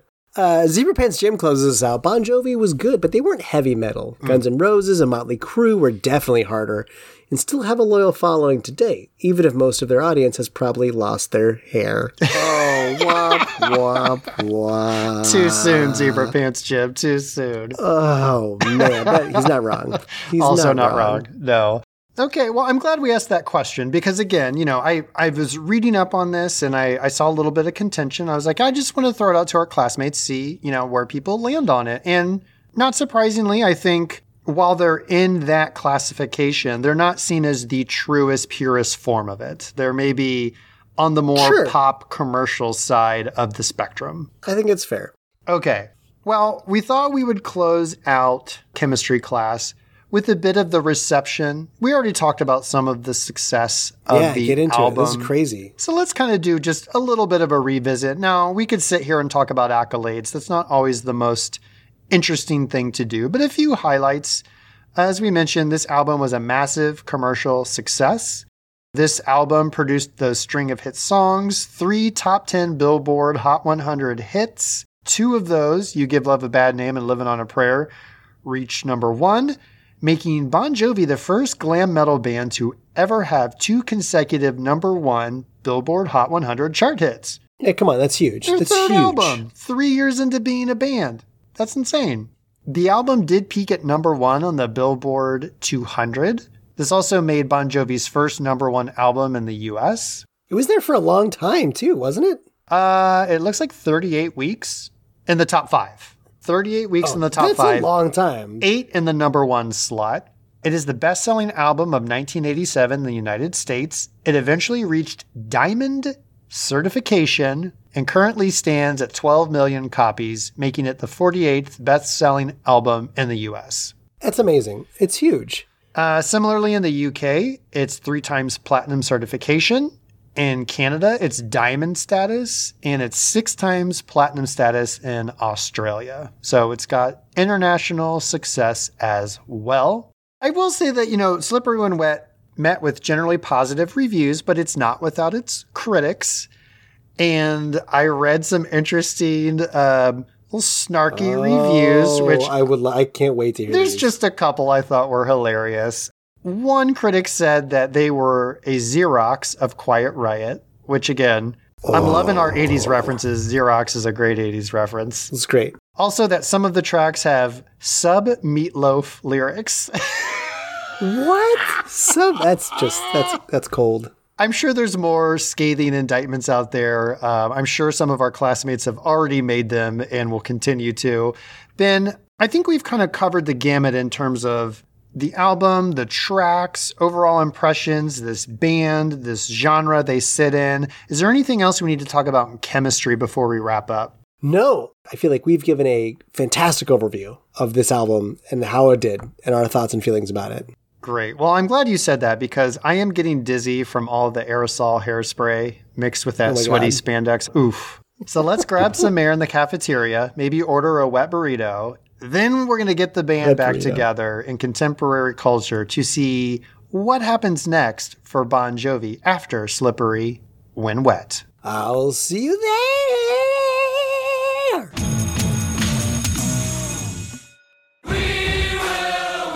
Now, Dad Rock.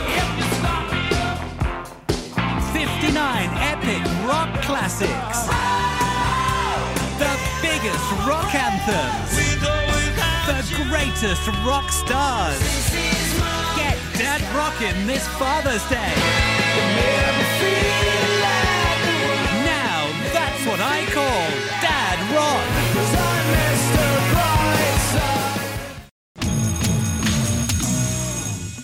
Okay, we made it back. Yeah, how was lunch? Was it good? Did you enjoy the meatloaf? Did you like it? Was it good? Unfortunately, it was sub-meatloaf, so it wasn't as delicious as it could have been. That is a great way to characterize school lunch. Sub-meatloaf. That is sub-meatloaf. That's disgusting. Ooh, a meatloaf sub, actually. That sounds kind of good. Put some marinara on there, a little meatball sub. Oh, yeah, like little meatball action. Yeah, no, I'd be into it. All right, we've made it to contemporary culture. This is where we talk about usually what comes after the 80s. I'm going to say what comes after Slippery When Wet, because I want to play in the late 80s a little bit, and then we'll kind of move forward. As we mentioned, there are any number of ongoing pop culture references that can link back to some of these songs, whether they showed up in a movie or a soundtrack or even like those rock band games. Some of these songs show up in that. Of course. All over the place. We don't need to talk about a lot of them, but are there any standouts, Ben, that you can think of? We already talked about it showing up in Spaceballs. Raise your hands. Is there anything else that you're like, oh my gosh, this song showed up in this movie? Okay, what you got? I've got one, and it was driving me nuts because I was like, oh, okay, Wanted Dead or Alive. I was like, it's a motorcycle thing, right? It's got to be a motorcycle thing. And like there was that like reality show about motorcycle guys for a while. And I was like, oh, maybe it's from that show. And I went and looked it up. Totally not that show. And I was like, Dead End, where is it from? And then finally it hit me. Deadliest Catch. Oh. Wanted Dead or Alive is the theme song to Deadliest Catch. Wait, it's the theme song? Yes. I've never clearly watched that show. I would have remembered. Oh wow, my the God. theme song. When that finally clicked, I was like, oh my God, that's right. That's how it opens. Wanted Dead or Alive. Wow. That's the one I've got.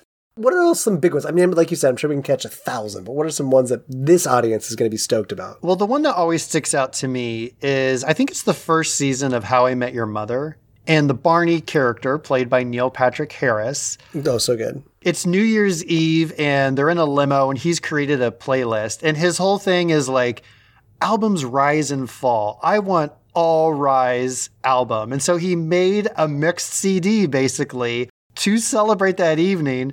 And the first song that he keeps hitting play on, shot through the heart, in your to play. Nice. Yeah.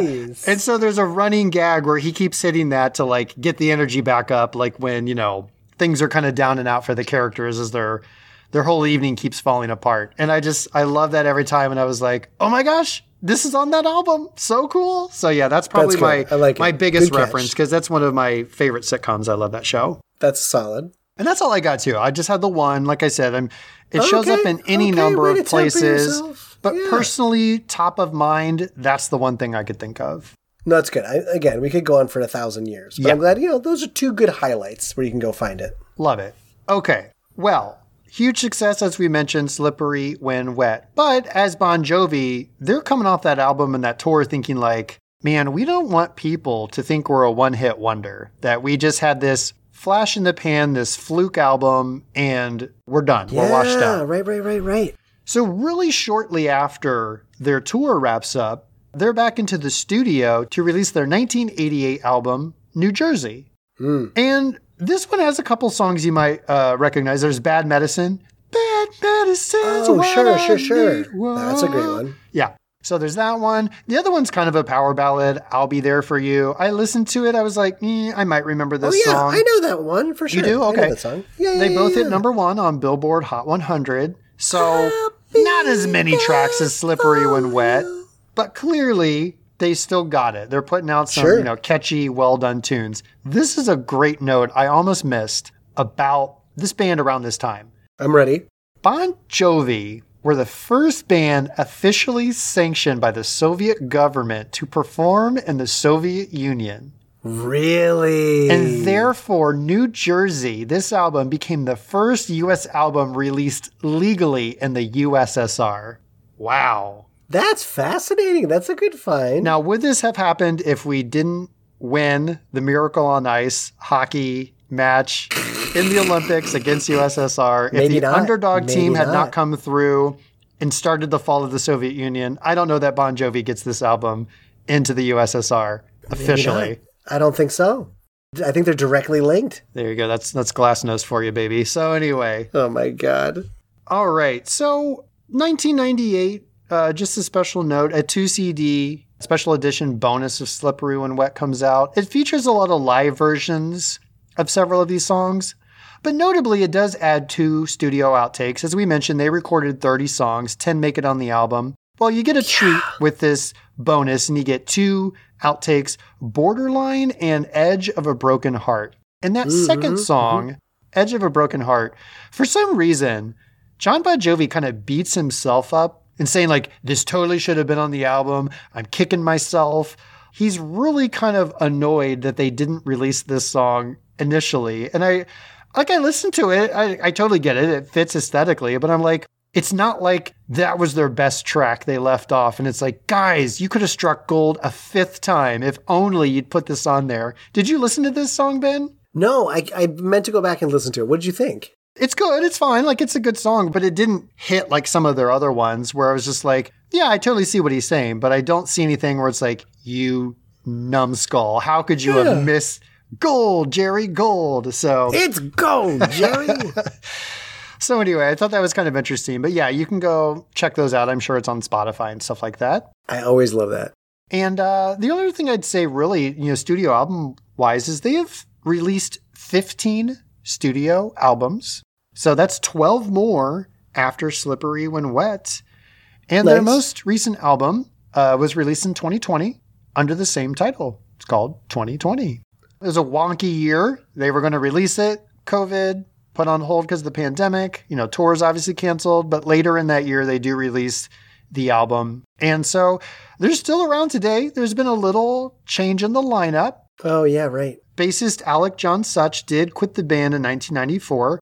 Very sadly, he did pass away last year in 2022. So unfortunately, they've lost one of their founding members.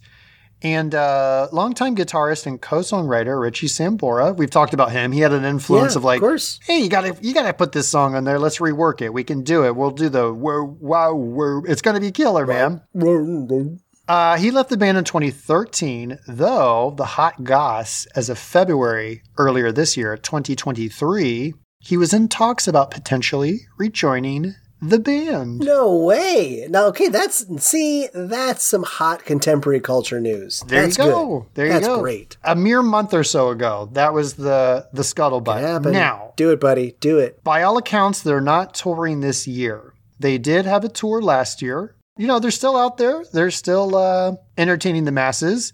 So who knows? Maybe Bon Jovi 2024, we might see the return of Mr. Sambora. Stay tuned, everybody. That'd be awesome. That'd be huge. That kind of takes us up to the present.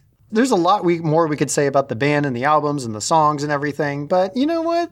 That's why there's all those great outlets for listening to music. You can go check them all out. You can stream them if you're curious. We're not here to get into the nitty gritty because that would be, episodes and episodes long. What we are here to do, though, is close out with our listeners with one final, very important question. This is awesome. If Bon Jovi writes the theme song to your life at this exact moment, tell us the title and what it sounds like. Is it a rock anthem, a power ballad, so on? Ben, what do our listeners have to say? Do you want to kick us off with Mikey B? I love it. Poor Mikey B, because I know what he's going through right now. He's told us stories about this. Mikey B's rock anthem right now. Actually, not a rock anthem. His song right now by Bon Jovi is The Kid Won't Sleep. He needs a lullaby right now. They're going through some stuff in the household. He needs a good, slowed down, soft Bon Jovi lullaby. Yeah, maybe some soft chimes or doon, doon, doon, a little something. Something off the B-side, I think is what he needs. Something off the B-side. Nice and hush-hush. Well, hopefully that will not be the soundtrack to your life much longer. Good luck, man. Listener Juan Bongiorno had to say this. We're going to come back to this word. It's a Mixolydian thrash guitar anthem that can only be played by someone standing atop a flaming motorcycle, speeding down an icy highway, wearing naught but leather chaps. Now I'm going to pause right there for my own commentary. Sure. I want you to dig into this one. If this is not a scene from Mad Max Fury Road, I don't know what is. There's a flame guitar, everybody. Come on. This is actually what my birth looked like. If you watch the VHS, the replay, this is what it was like. So with that visual in mind, this song is called I Need to Brush My Dogs So I Can Vacuum My Living Room. I love it. You know what? Ben, you have a dog. Does Barker Ben shed? Is your dog a shedder? No, one of the reasons I got this dog to be hypoallergenic, but actually the fur creates little clumps, so it's like little tumbleweeds. It's a little Wild West shootout. In every room, a little tumbleweed rolls over. Is it playing Wanted, Dead or Alive? Just like a nice little cowboy vigilante song. Exactly. Oh. So Mixolydian. We had to look this up because clearly somebody is winning the spelling bee and it's not Ben or myself. But Ben, what did we find in our research? Right. So as we earlier said, this classmate is really killing it in literature class, but apparently also in music theory, because this is the fifth mode of the major scale. This is a dominant scale. And for those really into the music, it's most notable for its flattened seventh, which creates a question-like tension often found in jazz and blues. Well done, Nicholas. It's going to be between, this is where we get into the contention of 80s high, and it's always kind of a hard toss-up. The word of this episode is either going to be Mixolydian or Filtrum. And it's up to you to decide really what the big lesson was out of this episode. We need to put that to an Instagram poll to settle 100%. The score. Last but not least, Zebra Pants Jim comes out and just says he needs a rock anthem, and it's called Can't Keep Me Down.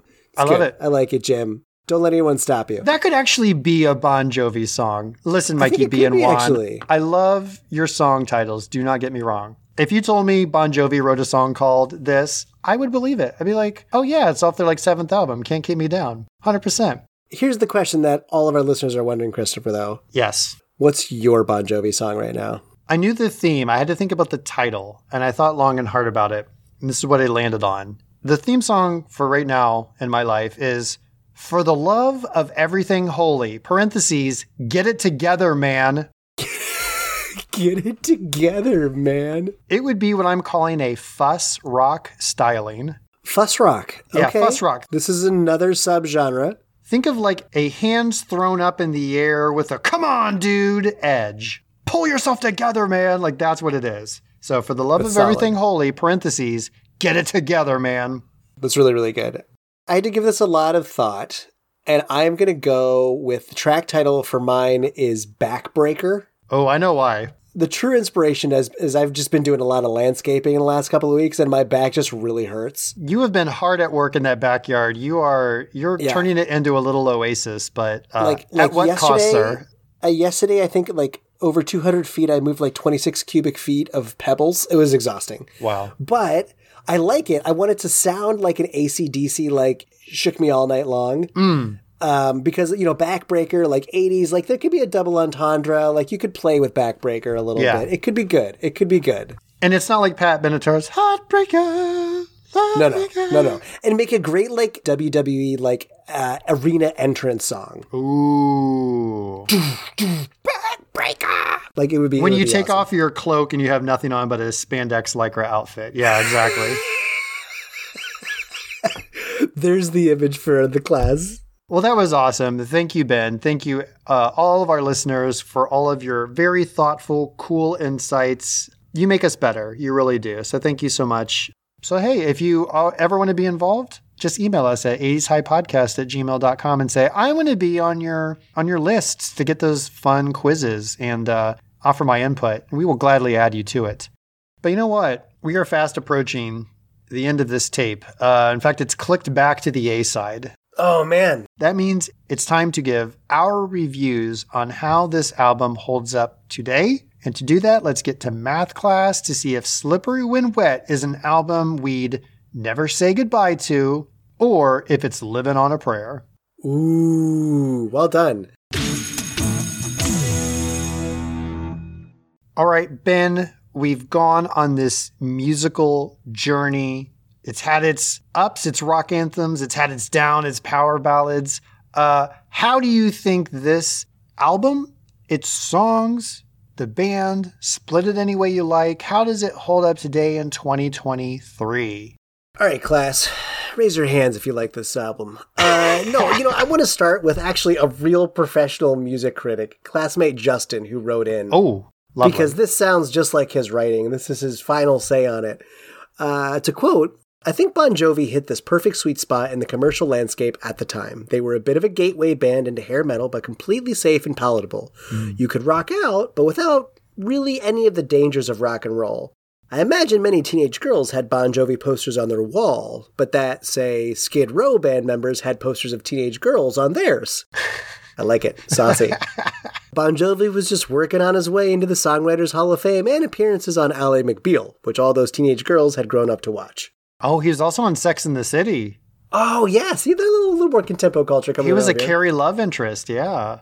Here's the thing, like, I find this an iconic album of the 80s. Like, this screams what the 80s scene, especially in rock and this sort of era, but pop rock for a way, was like. And I find Bon Jovi such a likable guy. In any interviews I watched, like, yes, they were sort of rock stars and they lived the rock star life, but they weren't as nuts or awful as you can hear some other people who achieve that level of fame kind of can abuse that power. I think Right. Bon Jovi has always been pretty stand-up dude. I'm not saying he's the Fraggles of pop rock, but he's pretty good. He's a pretty good guy. Yeah, for sure. I like watching him. You know, you watch these music videos, quote music videos, let's just say recordings of concerts. And, like, they're great. It looks like an incredible live show. Like, I hope we have some listeners who write in and tell us about their experiences going to a live Bon Jovi concert back in the day, because that would, I'm sure, was awesome.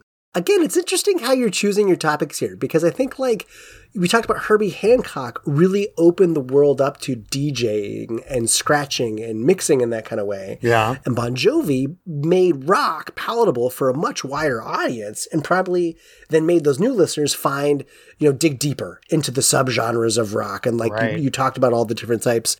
So I think it's a massively important album. Obviously, it's got the chops and the accolades to prove that it was. And who doesn't sing along at the top of their lungs to Livin' on a Prayer at karaoke or any party? It's got great singles off of it. And I think it definitely currently stands the test of time and probably for another 40 years into the future. It's a solid, solid album. Great pick. I love it. That's awesome. I love what you and Justin had to say. I would just say, yeah, there's no doubt Slippery When Wet has left a mark on pop culture. Those iconic tracks, recognizable to this day, still enjoyable 37 years later. I mean, if songs like You Give Love a Bad Name or Living on a Prayer pop up on an 80s Spotify playlist, you better believe I'm cranking that in my car and I'm belting out the lyrics along with the chorus. It's just fun. It's a fun album. It is music you don't really have to think about. I don't have to analyze the lyrics. I just enjoy the sweet guitar riffs, the electronic growl, the splash of horns and keyboard, the catchy choruses. It's just a good time.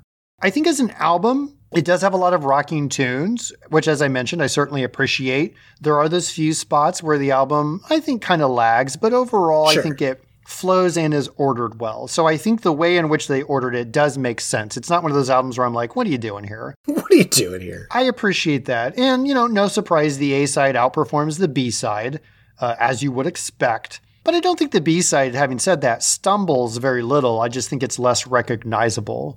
I would say I definitely understand why diehards of glam metal might find Bon Jovi a bit too mainstream for their tastes. I think Justin worded it very well. And I think it's a fair assessment. Personally, I don't have an iron in that fire, but I get it. And I'm not sure that there's anything that doesn't hold up in the lyrics or the actions of the band. I could be missing something, but it doesn't sound like you found anything either that Bon Jovi has done, that any of the band members have done, or lyrics where you're like, or scandals or anything like that. Like, yeah, they were dudes having fun back in the day, but they didn't seem to be like a-holes. They weren't, trashing places and being rude they're easy to like. Monsters or anything like that. So that plus just having really great music, I think does allow them to stand the test of time. And overall, I would just close by saying I picked this topic for the pure enjoyment of listening to some crankin' metal tunes and to learning more about the glam metal genre I grew up with, but never really delved into. And I would just say I feel satisfied on both levels. So good. Let it rock, let it roll. Let it roll. This was a great revisit. Thank you for joining me. Listeners, thank you for joining us and listening in. I am dying to find out if I was to flip this tape over to the C side. This would tell us what comes next for our next episode of 80s High. The C side. Have you set it on the edge, maybe? I mean, it's got to be a different form factor, but we can make it happen. We're going to revolutionize music by having the C side. Ben, I need to know what we're going to learn about on the next episode of 80s High. I'm looking at what we've put out, and we've had some awesome topics in season 3, our junior year of 80s high school. Yeah. And I've got to keep a variety. I gotta pick something we haven't done in a while topic, because I dare say, and listeners, maybe some of you agree with us, we are the preeminent, we are the number one 80s pop culture variety podcast out there on the earwaves that you can get into. And you know what? We haven't talked a lot about reading this season. We've gotten into Reading Rainbow. God, that was a good episode. Mm-hmm. But you mentioned earlier that 80s High is where people come to get their hot goss, to get their news. Okay. But where do we, the hosts, Ben and Chris, go to get our hot goss and our hot news? Okay. Well, we go back to a little tabloid started in 1979. Oh, dear. That tells us the truth, the real facts, what's really going down. That Bat Boy has been found in New Jersey. No. Elvis was abducted by aliens, and merfolk were discovered off the coast of Scotland. Really? We're going to go back and find out about weekly world news. Oh, my goodness. So this is like an Inquirer style of magazine that you would see at the checkout aisle. It's at that end cap. It's capturing your young imagination, Loch Ness Monster, netted off the coast. Oh my. That is great. Not what I would expect. No. Very different and very fun. This is going to be insane. Our first episode was Unsolved Mysteries. We've talked about my love and curiosity of cryptids. Wow. We are going to get into the ridiculous mythology of this newspaper. Also, interestingly, we have talked about how Weird Al can make parodies because it like fits in that little niche around copyright protection. I really want to know. We're going to learn about libel. And I really want to know how this magazine skirts the line of libel, or maybe didn't. Because my goodness, I am so incredibly curious. So listeners, put on your tinfoil hats. And for our older listeners, put on your bifocals. Because on the next episode of 80s High, we're going back to weekly world news. Thanks, everyone, for listening to 80s High Podcast by Ben and Chris. Our theme song is by Greg Reed, with vocals by Chad Bumford. Show artwork is by Alex Goddard at alexgoddarddesign.com. If you like the show, please support us by passing a note to a friend in your next class. Also, you can rate us 5 stars on Apple Podcasts or Spotify to help spread the rumor. Stay radical.